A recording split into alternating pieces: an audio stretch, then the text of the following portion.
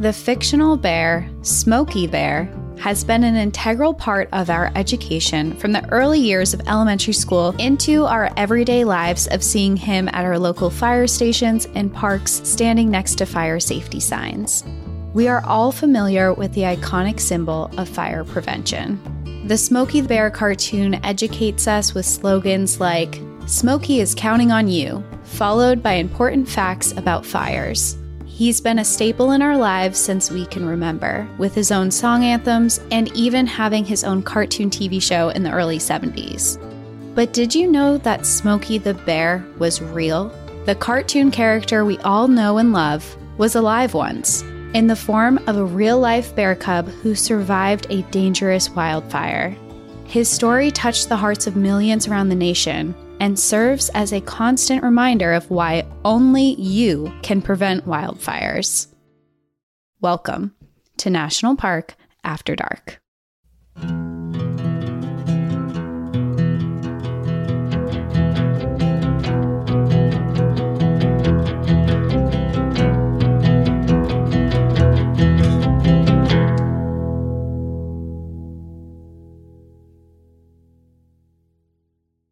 I gotta say, I love that you said he survived because everyone is gonna be up in arms about the animal. Does the animal live? Does anything bad happen to the animal? I am not continuing until I know that this bear survives. Newsflash, he does. He does. I'm not going to ruin everyone's lives with this episode. He does survive. And this was a story that I didn't really know. Actually, Danielle, you pointed me in this direction and you're like, please, can you cover this story? So finally, I have come around to it and we're doing it today. It's so funny because every once in a while, like we have this list, obviously, of all our stories that we want to cover. And every once in a while, we'll kind of just volley ideas to one another instead of taking them on ourselves. And this is the one, obviously, I sent to Cassie for her to cover because I thought she would do it well. And she's like, okay, yeah, perfect. So excited. And then she's like, I found a book and it's great. And here we go. Like months ago.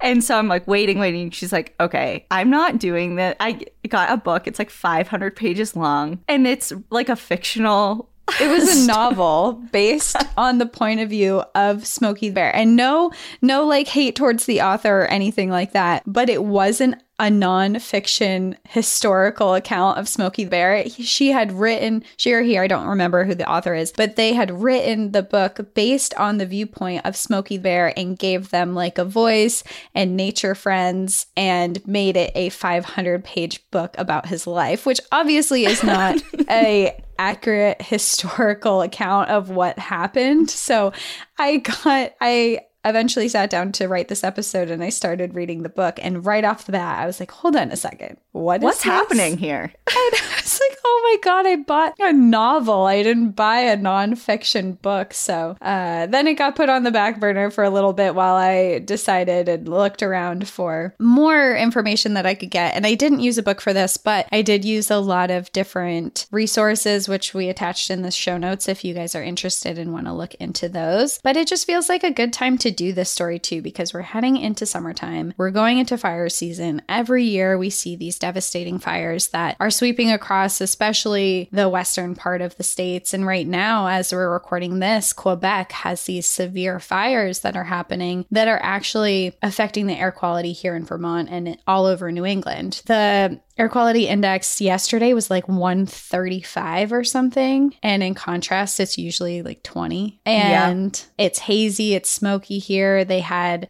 information and warning out for certain groups, people with asthma, people doing strenuous outdoor activities to be safe. So we're already in fire season. It's already started. And this just feels like a good way to get into it, talk about fire prevention and talk about Smokey the Bear, who has an extended history. And I think people might be surprised that this iconic symbol has a dark history too. Well, you know I'm down for dark history. But also, Cassie is doing something a little different with the episode, which is really exciting. I am. Towards the end. So we have our first, I don't want to say our first guest, because obviously we have a lot of guests, but our first like personal guest, and Cassie's partner Al, who is a wildland firefighter, will be coming on towards the end, and we're going to go over a lot of fire safety and how to be responsible recreating outdoors during fire season or the height of fire season. And so we're excited for that, but let's get introduced to Smokey. Good old Smokey. Yeah, I'm glad. We'll go into Smokey, and Al will be on at the end of this episode after I tell the story. And he like you said, he worked in wildland fire for over 10 years, and he has so many stories, and he really knows the nitty gritty of being a wildland firefighter, which is super interesting because this story about Smokey the Bear has a lot to do with wildland firefighters. So we're going to connect it all, and it'll be really fun. Going into today's story about Smokey the Bear, he is an iconic symbol. As soon as I say he's a bear with jeans on, a campaign hat, carrying a shovel, and his finger pointed at you with the slogan, "Only you can prevent wildfires," with the capital U, I can guarantee that every single person listening knows exactly the image that I'm talking about with Smokey the Bear. And that's because Smokey the Bear has been ingrained in us since the very early years of our education. We learned about Smokey in the same classes we learned about stop, drop, and roll, and our kindergarten school fire drills. And I do have to say that I thought that being on fire was going to be a way bigger problem than it has turned out to be in my life. I would agree. I think that's like those memes that are going around right now that is just so, like, they get me every time. Like some wild fact, like it's like when I learned that the sun will implode in 4.2 billion years, and it's like me as a 7-year-old, and they're having a mental breakdown. They're like, this is going to be a problem, isn't it? You know, it's just like so concerned. It is. And I think about learning stop, drop, and roll. Like, we practiced those drills as kids, and you were kind of taught as a kid that you might be on fire pretty often in your life. So now as an adult, like, I'm glad I know that if I ever do catch on fire at some point in my life, of course it's handy, but it's not as big of an issue. It almost felt like it was going to be a yearly issue that you would be caught on fire the way that it was presented to us. A somewhat regular occurrence, if you will. And Smokey the Bear was at the forefront of this. He was always the symbol in the classes. You always got, I remember having coloring books of Smokey the Bear, having these big signs. They would bring in teddy bears that were Smokey the Bear. He was very, very prevalent in all fire prevention and safety throughout school. And I'm not the only person who remembers this, because this goes back generations, because Smokey the Bear is the longest running public service ad campaign in United States history. Oh, wait. Do you want to know something? Hold on one second. So not only do I have a framed poster that I got with you, actually. I remember that. The Be Careful, There Are Babes in the Woods, that one. I have that framed. It's on my wall in my room. But I have no idea where I got this, but it's been on my bookshelf forever. Oh, it's a little Smokey the Bear, like, teddy bear. Yeah, like, does he have underwear that says Smokey? Sure does. Well, it's a belt. Oh, it's a belt. I thought his pants were unzipped with his underwear showing for a second. Like, that's a naughty Smokey the Bear. Yeah. He's naughty. Yeah, but no. Isn't that funny? It's like, I have a shirt that says Smokey. Smokey is all over my house. Yeah. I am like his #1 fan, I guess. He's an iconic symbol from the U.S. Forest Service. Everyone's got a little bit of Smokey the Bear hanging around somewhere, I feel like. I'll send you a picture so you can post it in our thing of him. Okay. Anyway, naughty Smokey. You all need to see it.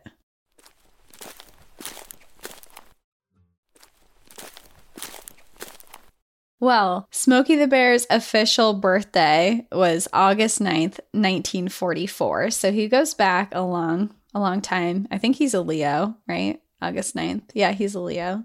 Yes. He's a fire sign. Leo. He's a fire sign. Well, that's probably why I love him. Oh my God, I just got it. Was that a dad joke? What a coincidence.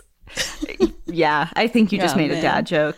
Oh man, my 30s are coming up. I mean, they're here. I mean, your birthday's tomorrow. It is. Holy shit.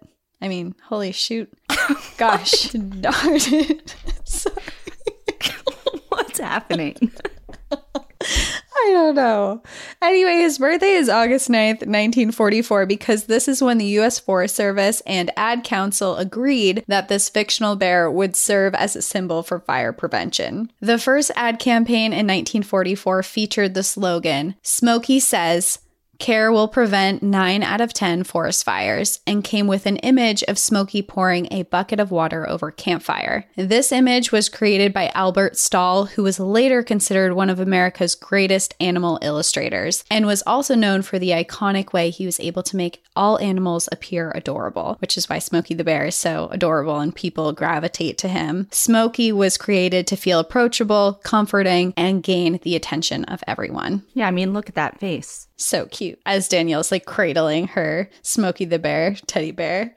I love that he's now Naughty Smokey. Naughty Smokey. So while the image of him could be deemed adorable and cute to advocate for fire prevention, the history behind why he was created is much darker. He was created as a direct result of paranoia that surrounded World War II and the fear of Japanese soldiers attacking on U.S. soil. When World War II started in 1939, men around the country were leaving to fight, and as time passed, more and more male firefighters were joining the war effort, leaving the U.S. short on firefighting personnel. I think it is important to also note that when men left to fight off in war, there were a lot of women who were taking their places and forming all-women firefighting brigades. So there were firefighters, and a lot of them were women, and it's a super interesting story that I think that we need to revisit in another episode because this one's about Smokey. But I do want to note that there's a lot of women firefighters that step forward, and there's a big history of women that are total badasses that we'll come back to. But as the war raged on, there became real concern in the United States about attacks on the U.S. soil, especially after the attack on Pearl Harbor. And foresters were concerned that if the attack reached the western coast, gunfire and bombings could result in the ignition of catastrophic fires, and there would be no way to put them out. This fear was solidified in February 1942 when a Japanese submarine attacked the Elwood oil field a few miles north of Santa Barbara, California. They fired at the facility with bombs, but the shelling missed the target and resulted in no injuries and very little damage. However, this shelling sparked a national invasion panic, and the fear of uncontrollable wildfires were at the forefront of people's mind. Prior to this, firefighting had been more of a state-by-state problem, but this sparked the first national effort to fight forest fires. State Forestry Services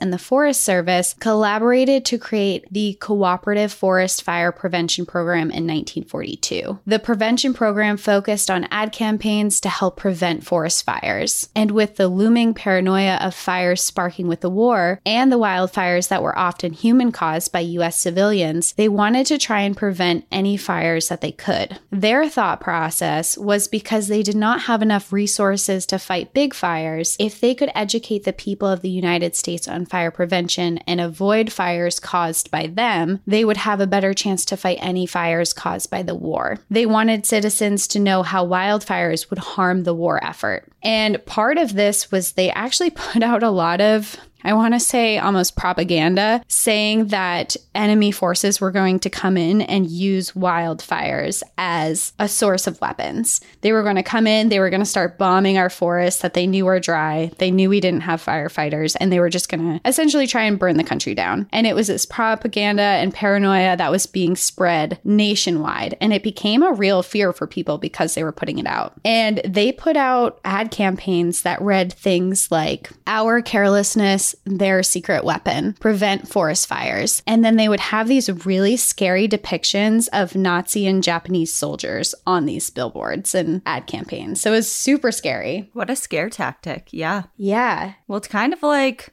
I mean, going back to you in kindergarten, you thought you were going to be on fire constantly. Yeah. Stop, drop, and roll. It was a very real fear. Yeah, look at this. Oh, what in the world? It's so scary. I'll post it on Instagram so everyone can see it, and on Patreon and stuff. But it was so scary, the ad campaigns that they were running to scare people. So of course, with these scare tactics, paranoia swept the nation about how wildfires would help the U.S. lose the war. Ironically, though, the only real enemy attempts to burn U.S. forests turned out to be complete failures. So they put out all these ad campaigns and worried about these wildfires, and then it never happened. I mean, there were wildfires, but they weren't generally caused by the war. And something that I learned about this, which I didn't know, and many of you listening may or may not have heard this before, but Smokey the Bear actually wasn't the first fire prevention campaign animal. Do you have any guess on who was the first? Or do you know? I don't know. Okay. No, I don't.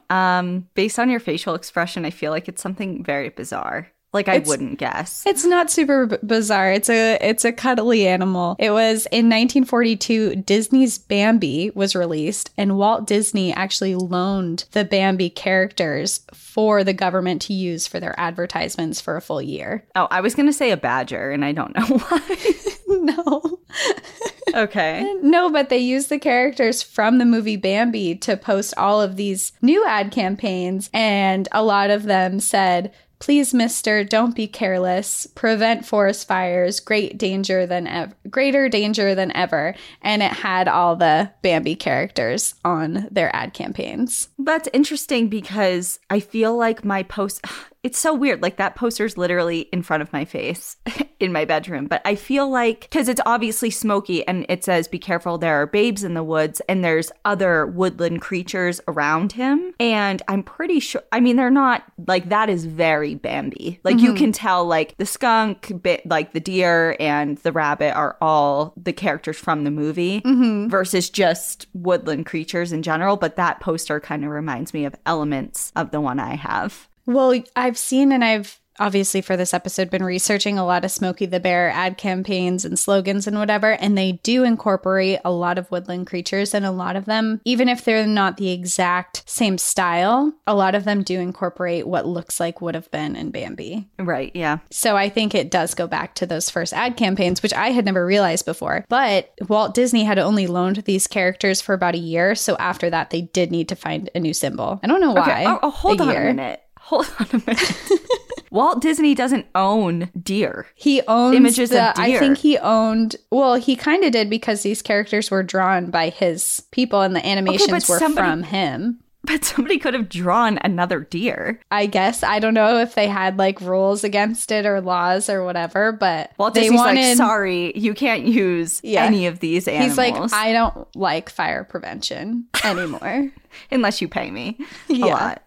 Interesting. Okay. Well, basically after that, they wanted to continue the campaign, and even after the war. So the war happened, we had all of the scare tactic campaigns and Smokey the Bear, and all of these campaigns were starting. But even after the war, it continued. And Smokey was created after Bambi. And Smokey has had many slogans over the years. So you see them all on different posters. They have different sayings, but there are a couple that stand out the most as the biggest ones. The first one that comes to mind that it was changed to was the one that said, "Remember, only you can prevent forest fires." But that was later amended in 1947 to "Only you can prevent wildfires." They changed that wording from forest fires to wildfires in response to large wildfires that were happening in other places other than forest. So for example, grasslands were on fire, and they wanted to include all of that. And they also wanted to change the wording because they wanted the fires not to include prescribed burns. They were promoting that they do controlled burns and prescribed burns and how those are very important. So they wanted to change the wording to wildfires instead of forest fires because there are forest fires that are controlled and needed. While Smokey was created as a fictional character in 1944, he became a real living symbol in 1950 when a 5-pound, 3-month-old American black bear was found and rescued after being burned in a wildfire in Lincoln National Forest. Lincoln National Forest is located in southern New Mexico, east of White Sands National Park, and is comprised of 1.1 million acres or 445,000 hectares of protected wilderness. It's home to 3 major mountain ranges, the Sacramento, Guadalupe, and Capitan ranges. The National Forest is used for prevention, recreation, and an important important timber resource. The fire that the real Smokey was rescued from was a human-caused forest fire that engulfed 17,000 acres or 69 square kilometers of forest within the Capitan mountain range within the national forest. It was named the Capitan Gap Fire. This fire started on May 4th, 1950, when someone very carelessly threw their lit cigarette on the ground. Following the spark of the fire, 70-mile-per-hour winds that hit the area allowed the fire to travel so far and stay ablaze for 28 whole days. Wow, that's intense. It's a big fire. When the fire was first spotted from a fire tower near Alamogordo, wildland firefighters were sent out in attempts to put it out. Unfortunately, because of these really strong winds, the fire spread very quickly and more crews had to be called in. Crews were called in from both all over New Mexico and from Texas. One of the crews that arrived were the Taos Pueblo Snowball Crew. They were a group of 25 volunteers from a rural native Pueblo tribe that had only ever served on one other fire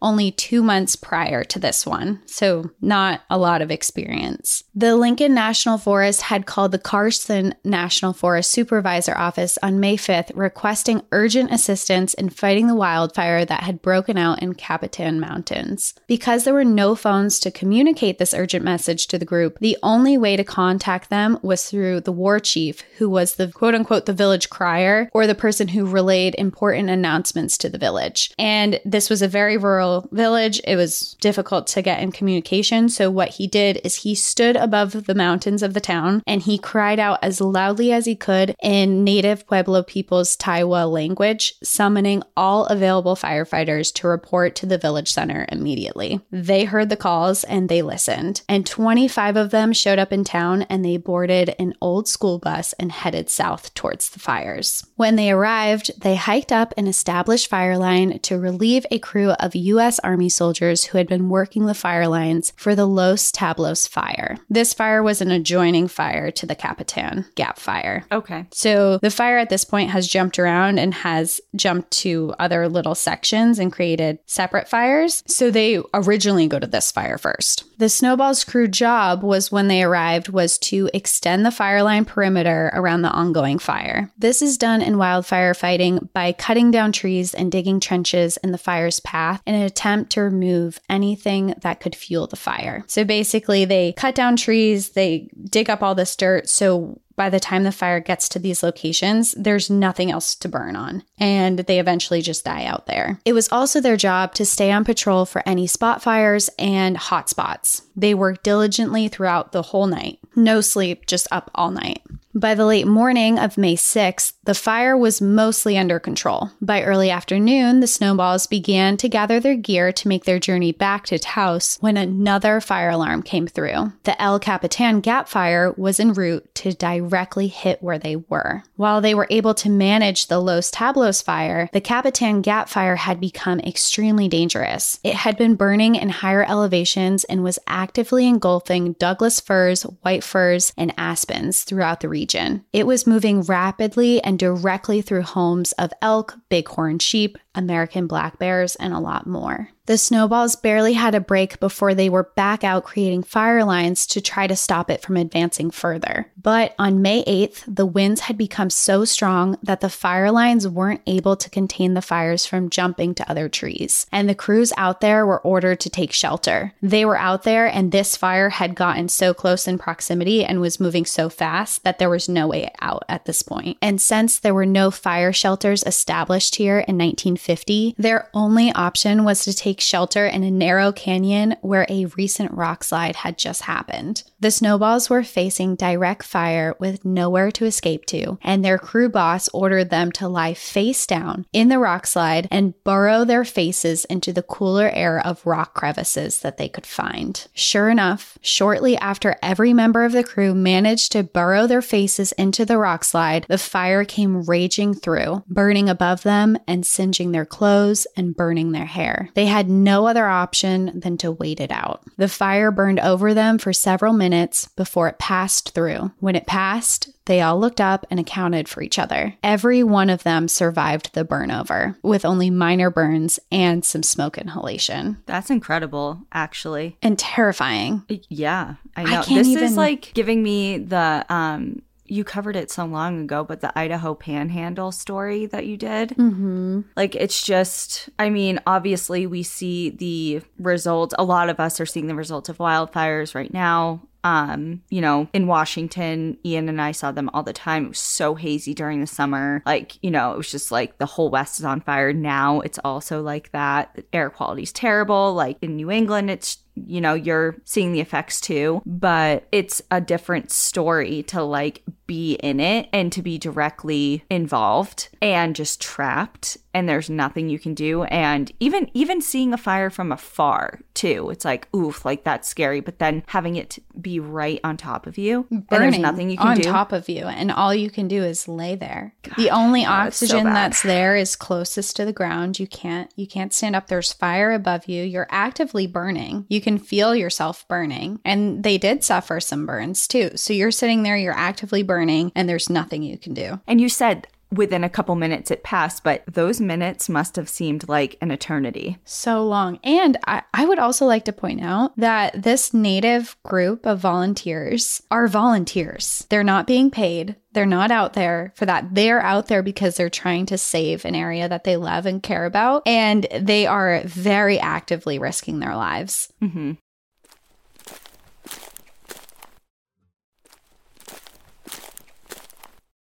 As they hiked out, they came across fellow fire crews, and they were amazed that everyone was actually alive. They had all been able to successfully take shelter. It was here that they learned of a small baby bear a military crew had come across and had attempted to save. But this bear they found had scratched some of the men pretty badly, and they had continued moving. The crews relayed that they would actually be walking right by the area it was found and to try and rescue it if they could. Sure enough, further up near a rock outcrop where they had taken refuge themselves from the fire, they heard the sounds of whining and crying. They immediately recognized it as a cub. Shortly after, they saw the little American black bear cub scurrying through freshly burned vegetation. Its fur was charred with burned skin exposed. All 4 of his paws were burned and blistering from walking on hot ground. With gloves on, one of the crew members attempted to pick it up, but it was lashing out, trying to bite and scratch him, and he put it down. They had a lot more tasks to complete that night, and they decided they had to leave it behind. They were also aware that this was a protected reserve and wildlife was supposed to be left alone, and the U.S. Forest Service actually had fines if you did touch wildlife of about $300, and this was in the 1950s, so that's a lot of money. So that was one thing that they were keeping in consideration. They were like, hey, we want to save this bear, but it's fighting us, and we might actually get in trouble for doing it. So originally they decided to leave the cub behind, but this cub didn't have a mom anymore, so it started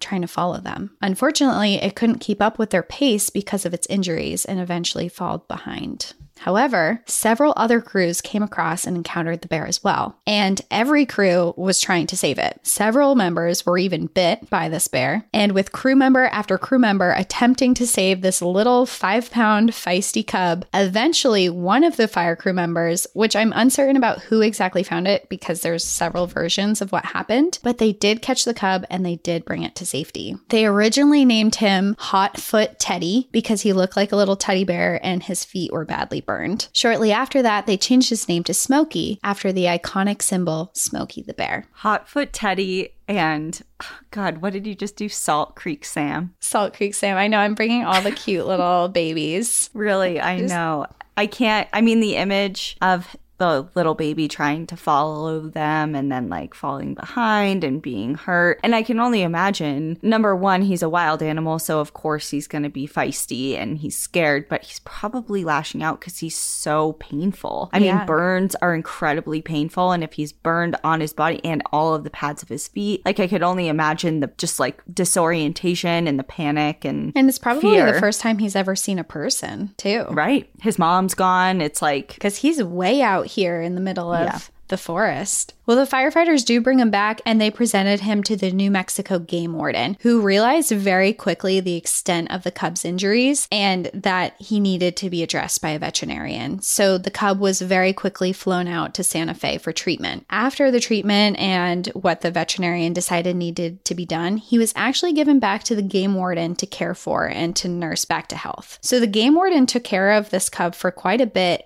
along with his daughter, who was just a little little girl. I don't know how old she was, but there's pictures of them together and it's really cute. It's just this little girl with this little baby cub and she's like helping him nurse him back. But of course, bears get big. He's a cub at this point. He's just a little, but eventually he started getting bigger. He was a lot more healthy. And when he was healthy enough, he was sent to live at the National Zoo in Washington, D.C. News of his rescue and these photos of him with a little girl and with the Forest Service touched hearts across the nation, and his story was broadcasted nationwide. It wasn't long before he became a dedicated symbol for the conservation and wildlife prevention publicity program. People around the country started mailing gifts to the zoo for Smokey. They received hundreds of jars of honey for Smokey, and people wrote in so many letters that they actually gave him his own address and zip code that you could write into Smokey. This is really cute, but also my heart can't help but feel bad for, like, I just have this picture of the National Zoo and just other animals in their enclosures and just like, you know, like their hands pressed up against the glass. Like, but what about me? Like, I'm special too. Where's my attention? Where's my honey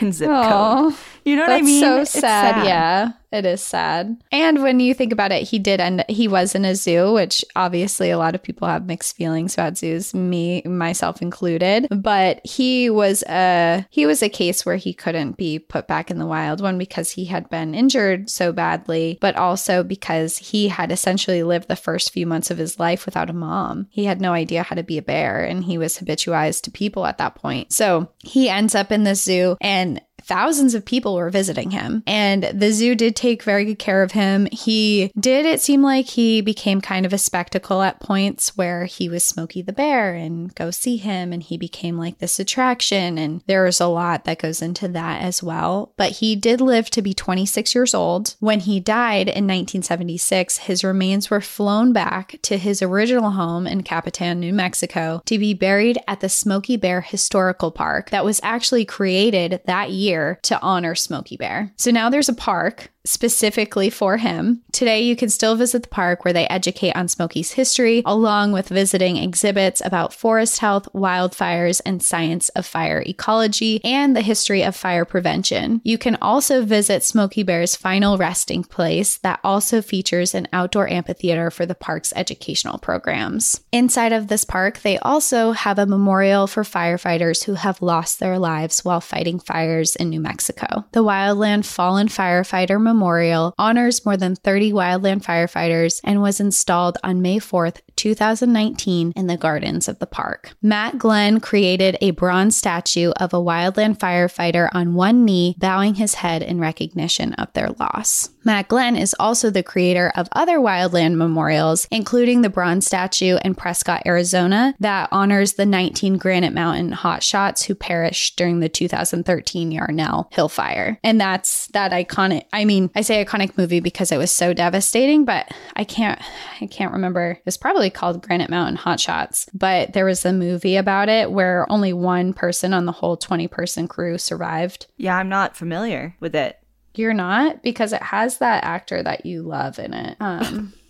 What? What's his name? I'm thinking of the only hotshot movie I'm thinking of, I watched on a plane and it had Angelina Jolie in it. No, it has Miles Teller in it. Ah, Only the Brave is what it's called. It has Miles Teller in it. And it's the true story of the Granite Mountain hotshots. It is a really good movie that just ruins your life when you watch it. It's so sad. But it's also, it's a great movie. We're talking about fire prevention and what happens with fires. I would say if you haven't seen it yet, you should totally go watch it. I feel like I haven't seen this. That is so surprising to me. It was such a big movie when it first came out. Yeah, I really don't recall ever seeing this. What's the other one? You should watch it because you would like it. And Al has actually been to their memorial. He's hiked out to their memorial before. You need to add to the movie list now on our website, that movie. Yeah, I can't just have Predators and Titanic on there anymore. No. Yeah, but you should watch it. Yeah, the movie with Angelina Jolie is obviously completely different. It's called Those Who Wish Me Dead. Have you seen that one? I think I have seen that. Yeah. That's not a true story, though, is it? I don't believe so. No. Yeah, Only the Brave is a true story of the hotshot cruise. Well, I'll watch it. I'll put it on the list because I have been waiting for a good movie to come across my desk, as they say. So I'll definitely watch it. Yeah. Well, it's very sad and it's very good. I highly recommend. Will do.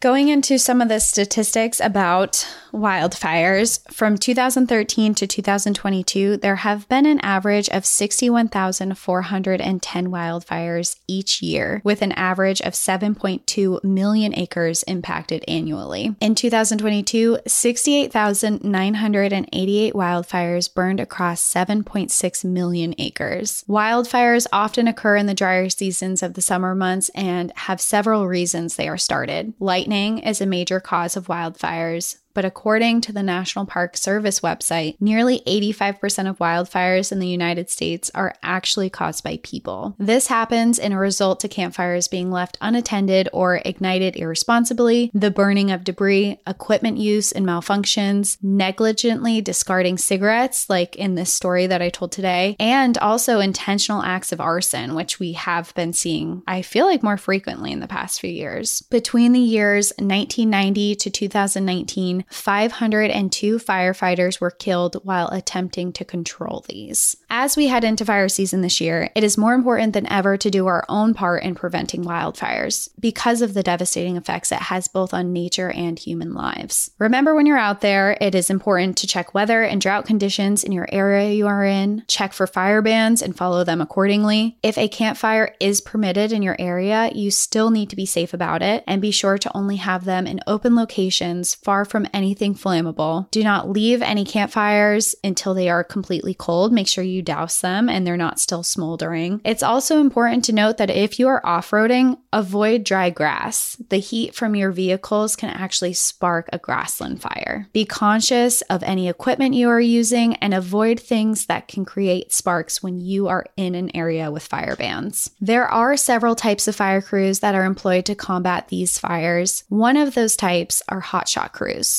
Hotshot crews are typically made up of 20 experienced professional firefighters who specialize in wildfire. They are some of the most highly trained wildland firefighters there are, as they are trained and equipped to work in remote areas for extended periods of time with very minimal logistical support. They are required to carry heavy packs and equipment to hike out into the most remote areas of the forest to control fire lines, initiate controlled burns, and suppress fires. They serve as an integral force in saving our lands from the devastation these wildfires can cause. And, as we mentioned in the very beginning of this episode, I happen to have a direct connection to a member or an old member of a hotshot crew. My partner, Al, worked on hotshot crews around the country and in other parts of the world for over 10 years. He has a lot of inside knowledge on how fire crews work and the devastation that fires can cause. So I did think that for this episode, because we're talking about wildfires and fire prevention and the importance of these fire crews, I thought it would be really fun to bring him on to finish this episode out. Yeah, let's get him in here. Yeah, let's talk to him. It's time. Hi, Al. Welcome to our podcast. Hi. Thank you for having me. Yeah, thanks for finally joining us. Yeah, it's about time. It's about time. Our very first. Like, I've been waiting to be invited for so long. No, he's like, it's been 84 years. The Titanic meme. It's finally happening. You're finally here. You're here and you're perfect for this episode. You're our very first in-person guest. Very cool. Yeah, we've never actually interviewed someone who was with us at the same time. It's always been via Zoom. Well, I live with you. Yeah, that's true. You do. Mm-hmm. So it works out for all of us. Great. It's helpful. Yep, it's my day off. Back to work tomorrow, so it worked out. Working right now? I'm working right now. Yeah. For free. For free, yeah. Mm-hmm. Yeah. This is volunteer-based. Yeah. Yeah. Mm-hmm. Volunteer-based firefighting. Right now. Well, we have a bunch of questions for you because we did a whole episode today. Al didn't join us for when we recorded the episode, but we did a whole episode today based on fire safety. I already told you about it before we got on here. But we had a bunch of questions for you because, as I told our audience, you worked on hotshot crews for a very long time. Yes, I did. Yeah. And we wanted to hear about it more. We wanted to know about your career, when you started, what you did. Okay. I started on not a hotshot crew, but it's called a Type 2 IA crew. It's a crew that's a little less qualified than a hotshot crew. And that was back in 2011. This was like a contract crew. And they're pretty common. They're all around the West. I did 2 seasons on a contract crew and got my foot in the door. Kind of learned the basics, I suppose. It's definitely a great way to start. And a lot of people do start their wildland career on a contract crew, or they do get lucky and have their first season on a hotshot crew. But yeah, 2 seasons on a contract crew in Southern Oregon. And then found myself in South Lake Tahoe in 2013 through 2014, working for the Tahoe Douglas Fire District for a Type 2 IA crew called Zephyr. And pretty busy. That's a 30-person crew. It's a municipal crew, so we work hand in hand with structure firefighters. And we trained together, so we were working and training with wildland tactics throughout the summer. So yeah, in 2013 and 2014 is when I got my hands on a chainsaw. So that's kind of like where like the fun started, I suppose. And throughout the rest of my career, a chainsaw was always on my shoulder. But yeah, in Tahoe, there's some heavy timber. There's those big ponderosas and Douglas firs. And that's how that crew taught me kind of how to fall those trees safely, properly. And I guess from then on, I was basing my wildland career off motorcycle trips. And I wanted to go to Alaska. And I went to Alaska in 2015, Fairbanks, to another Type 2IA crew for the state of Alaska, Department of Natural Resources, Division of Forestry, for a crew called White Mountain. And that's the season I probably worked the most. I think it was like 1,200 hours or 1,300 hours of overtime in a span of like 6 or 7 months. Great season, great people. First time in Alaska in 2015. And then after that, I stayed in Alaska for 3 more years got on a hotshot crew finally. That was a huge goal, to get on a hotshot crew. What makes a hotshot crew different from the crew you were on? It is qualifications. So the senior firefighters, the squad bosses, they will have certain quals and they have to hold those quals to have them a Type 1 status. So there's Type 2 crews and Type 1 crews, and Type 1 crews are hotshot crews. So yeah, Pioneer Peak Hotshots up in Palmer, Alaska, just 45 minutes north of Anchorage. 3 seasons, 2016 through 2018. Same deal as White Mountain, 1,000+ hours of overtime. A lot of work, a lot of leadership, very good crew. In between 2016 and 2017, I went to Australia and did a season down there. So I had back-to-back seasons from 2016 to 2017. And then found myself back in Utah, worked for a hotshot crew in Utah, Alta Hotshots. And then after that, tried smoke jumping. Got severely injured smoke jumping, spent some time in the hospital, and kind of figured it out back on another hotshot crew that season, and then found myself here in Vermont, structure firefighting. Yeah, here you are. Yeah. Here we are. What a journey. I know, yeah. What a journey. Yeah, it's like a job interview.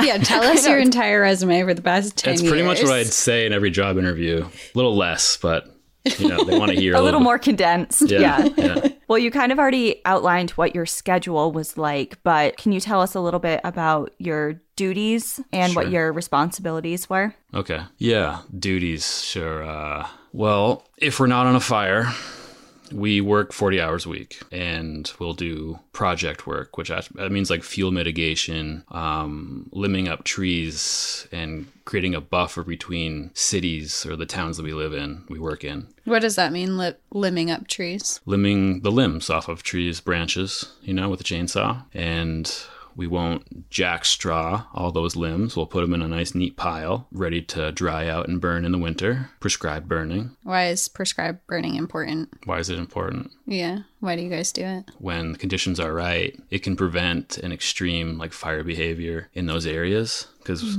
we mainly don't want to have extreme fire behavior in big towns. Yeah. It's okay. It's natural. It's okay to have it out in deep forest. We kind of let that burn and kind of control it by big road systems. I think that's a hard line for some people, is people think all fire is bad and all fire is not bad. I think that's a common misconception because we do look at prescribed burns. And when you look in the communities and things, I've seen a lot of posts of, well, why are we doing a prescribed burn? You're burning down the forest. You're burning down these healthy trees. Why would you do that? And there is a reason behind it, because when the fires, it's fuel for fires, right? Sure. Well, it's easy. You just go to your local fire district and ask those questions. And they'll give you those solid answers. And there's that also the resource, your phone. Just Google why. Why are they doing this? And prescribed fires usually will have signs on the side of the road like prescribed burning in progress or something along those lines. And it's kind of like, don't call 911 because dispatch is already backed up. You know, that'll happen a lot regardless. But yeah, I guess it's definitely important. And kind of like I was saying, we do project work. We'll do that when there's no fires to work. It's very important. It's boring. It's tedious. We do it. That's part of our job. And when there is a fire, kind of going back to the schedule, I guess, we have a 2-hour callback. So 24 hours a day through the entire fire season. We have 2 hours. We get the fire call, go to the fire station, the base, and then we mob out. We go to wherever our resource order sends us. And then travel day, work for 14 days. 16 hours straight, sleep for 8 hours, and then we get like 2.5 days off. Where do you sleep while you're out for 2 weeks straight? We sleep in tents. If it's too buggy, we'll sleep in a tent. If it's not buggy, we'll sleep on a sleeping bag. So you're basically camping for 2 weeks at a time. Yeah, no showers. Typically no showers. No showers? Nope. Ew. There's like, the smoke kind of hides the smell of BO. Oh, that's nice. Yeah, when it's not a smoky fire, then it's a stinky fire. For sure. Ew. Type 1 fires. Be a slogan. Type 1 fires, they have big incident command posts. It's a big field. Like they'll have, where they have farmers markets, they'll kind of like they'll take over that field and make it to a ICP. And they'll have showers there. They'll have laundry, catered food and whatnot. And yeah. What kind of catered food do you get? Type 1 fires, they'll be pretty good caterers. We'll have like steaks. Ooh. You know, big proteins. They'll try to give us 2,000 calories per meal. Well, when you're out on these fires, you hike pretty far out into the wilderness, right? They're long days. Some days are shorter than others. Some days are gnarly. Yeah. Like you can look at 10-mile days, 20-mile days sometimes. You carry a lot of gear with you too, right? Yep. At least 50 pounds. Wow. That's our backpack. And then the chainsaw is like 20. So get used to carrying around 90 pounds on your back. It's like a person. 75. A small person. A small person, yeah. Get used to it. You walk with a limp.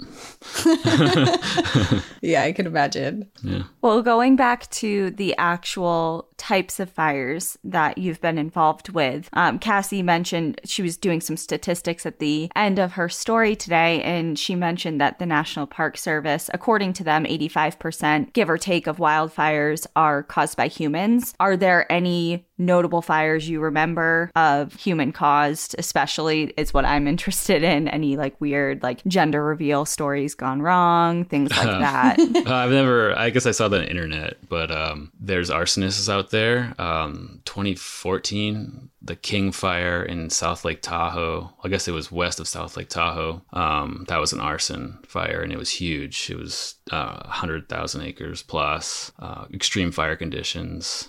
And somehow there's people out there that the fire investigators, they just look for suspicious activity and they see where cars are coming from. Like, why is this car coming from there? And they have it all figured out, but they figured it was an arson fire. And there's so many more than that. That number, 85%, that seems pretty high just from not looking on the statistics. And, you know, I just work. I don't know. The lightning strikes, I was telling you today, the technology out there, we can track lightning strikes. So when there's dry lightning out there, the people in dispatch office, they can see how many lightning strikes and use radar and the satellites to see when there's a start. You know, and that's typically how they mob smoke jumpers and hotshot crews to a certain area when the fire is small to control it. Basically, mostly Alaska, those fires start from lightning strikes.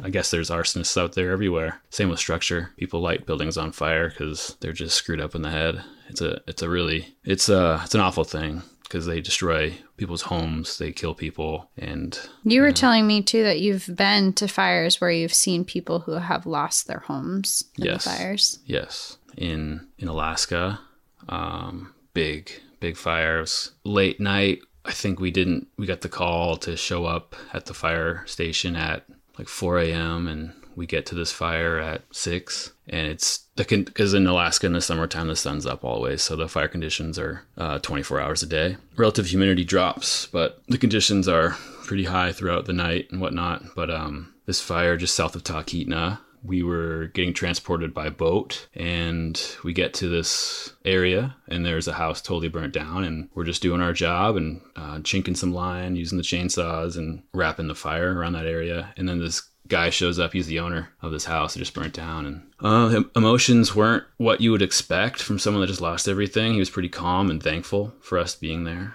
but it was surreal. You didn't want to step on his toes or kind of just let him do his thing. It's his property. It's pretty personal.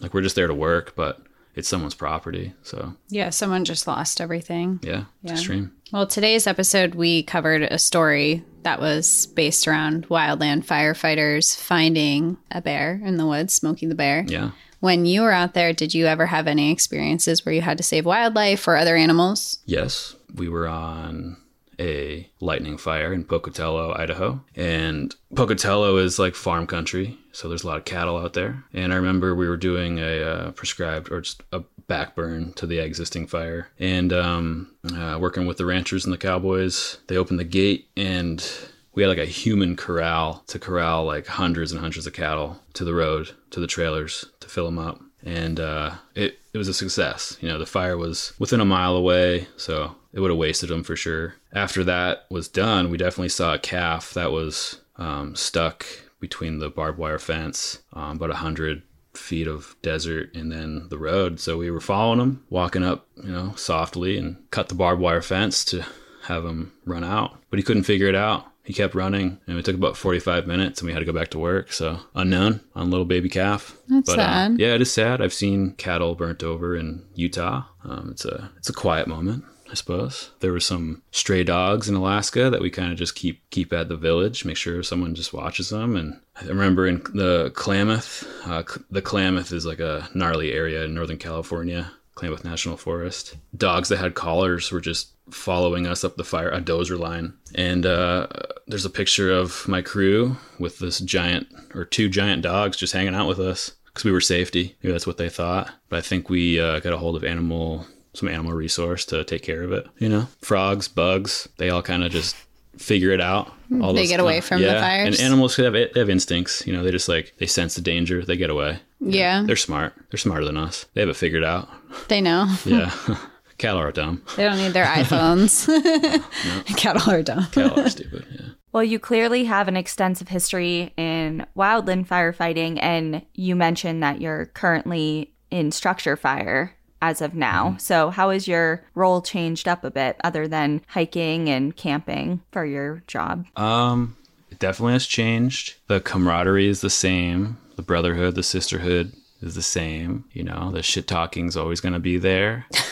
The egos are going to be there. Thankfully, my fire department is good on fitness. We have a fitness test, just like the hotshot crews. We do the 1.5 miles. It's not as fast as the hotshot crews, but we still... They're listening hey. Well, whatever.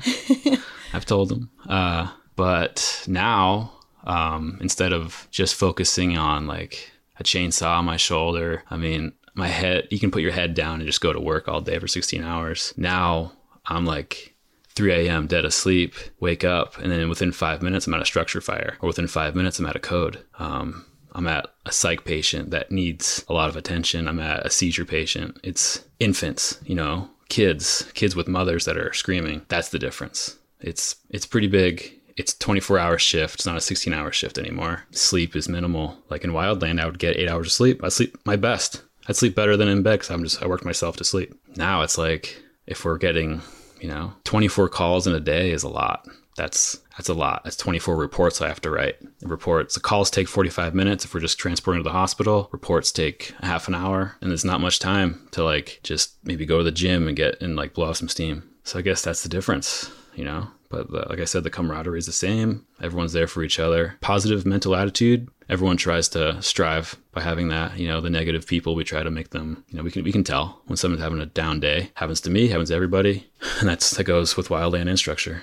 Yeah. So it sounds like a lot of the changes that you have now are more, you work with a lot of people now versus wildland. You were out in the... Yeah. Like wildland, I was the medic on the crew. I was the EMT basic. And that's just being an EMT for my guys and the girls. And that's like, you know, if someone cuts their foot bad enough, we're calling a medevac. We're not when you're out in the middle. Oh yeah. Yeah. Well, I guess you can't hike out of. We got to build a LZ, a landing zone for the helicopter, or it's already built probably. And then I just, you know, bandage up the foot or whatever's injured and then send them off the helicopter. And those are people I know. Like I have relationships with my crew or firefighters that are on the fire with me. Mm-hmm. Same mentality. Yeah, it's a different dynamic than what you had I love before. it. I absolutely love it. And now I'm advanced EMT and going to paramedic school in September. I'm like almost forcing myself to love it because it's a lot of work. But I wouldn't do anything else for sure. Well, you're really talking it up. And I mean, as far as like just even what Cassie has told me and just what I've learned about you over the years that I've known you is that you're essentially a workaholic. You're always busy. You're going to school. You're bettering yourself, furthering yourself in your career. So for those who may be listening who either are interested in any of the lines of work that you have gotten into, what is your advice for someone just starting out? Great question. First step. Well, I guess when I was in high school, I wanted to become a firefighter. I knew I had to go to the gym. It's time to step it up and get in shape. And that is probably the most important to make things easier. It's good for your mental health. It'll make things easier carrying that weight on your back. If you're the weakest guy in the crew, that means the crew is as slow as you. So you want to stand out. You want to be that Sawyer that everyone looks at, and you'll get to that level. That's just what they teach you. But if you're in the best shape, it just helps out in advance. How do you get into wildland though? Like what is the process to get there? For an East Coaster? Yeah, for anyone. Very hard. Yeah. Very hard. I had no idea. So like none of my family or friends on the East Coast had anything to deal with wildland. But thankfully, I figured it out in 10 years of working. usajobs.gov is you just type in, you know, wildland firefighting, fire technician, smoke jumper, hotshot crew, and that will pop up. It's a government job, government agency, Forest Service, BLM, Bureau of Land Management. And then you just kind of like check the boxes and there's like an algorithm, a computer reads your resume. So you have to have your resume like dialed. And the boxes that you check are like the Forest Service stations, the BLM stations that you're choosing. And if you choose Pocatello or Boise, Idaho, you can contact their fire district center and get a hold of the crew boss, the superintendent of the hotshot crew or the crew. And you call them nonstop. You tell them your workout schedule and you tell them you're super interested. Because if you just shoot them an application with no voice behind the application, they'll just look right by it. They want someone that's eager and wants the job.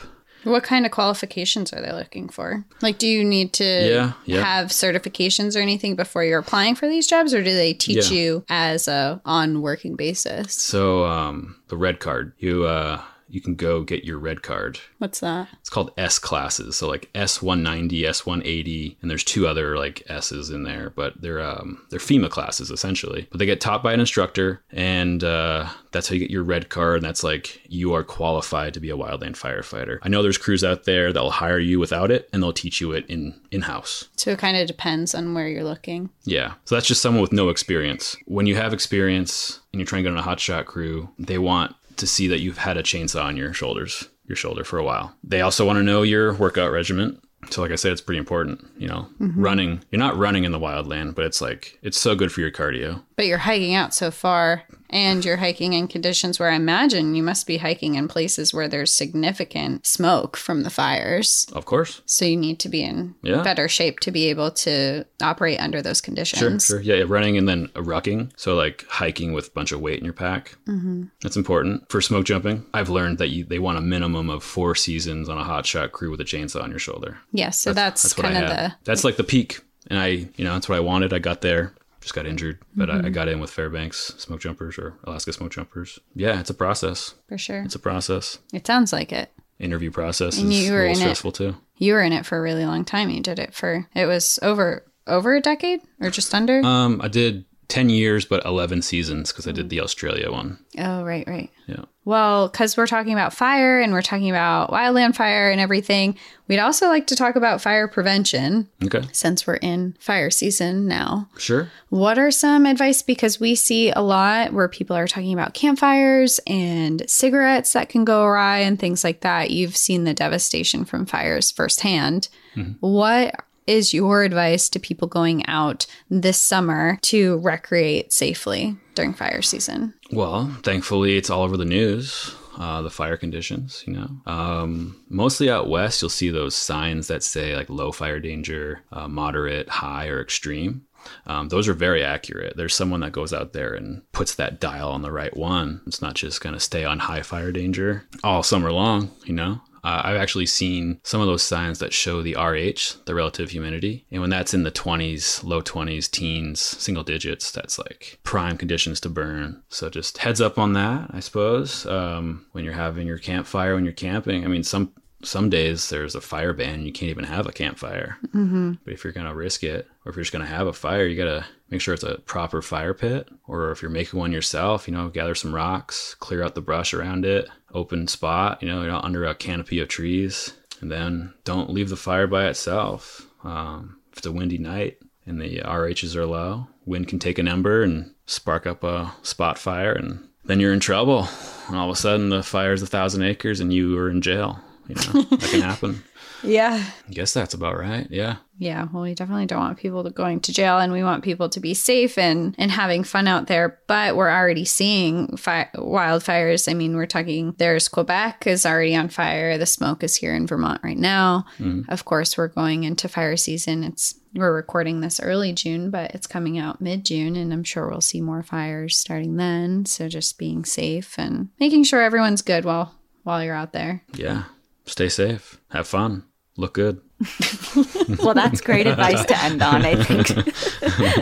Cool. Well, thanks, Al, for your time and talking to everyone about fire safety and lending some of your experience and sharing some of your story. And you should come on again at some point. Yes. I would love that. Come hang out with us. Let's talk about motorcycles next. Okay. We'll try and figure out a way to incorporate motorcycles adventures and national parks next time. I've been to plenty of national parks with the motorcycle. That's true. Yeah. We rode in one in Joshua Tree. Yes. That was fun. Yeah. Good coffee. Joshua Tree. Good coffee. I made it myself.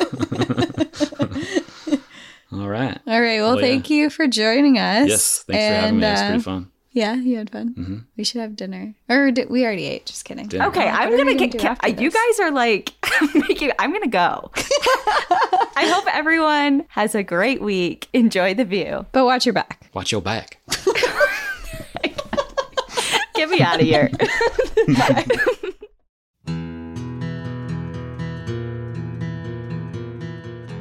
Thank you so much for joining us again this week. If you have a trail tale or story suggestion, send us an email at stories@npadpodcast.com. Follow us on Instagram and Facebook at National Park After Dark and on Twitter at NPAD Podcast. Join our Outsiders Only community on Patreon or Apple subscriptions to listen ad-free, unlock monthly bonus episodes, and exclusive content. And remember, when you support our sponsors, you are supporting our show. For our exclusive discount codes and source information from today's episode, check out the show notes. For more information on our show, our book recommendations, merch updates, and more, visit our website at npadpodcast.com. And please rate, review, and subscribe from wherever you listen to podcasts.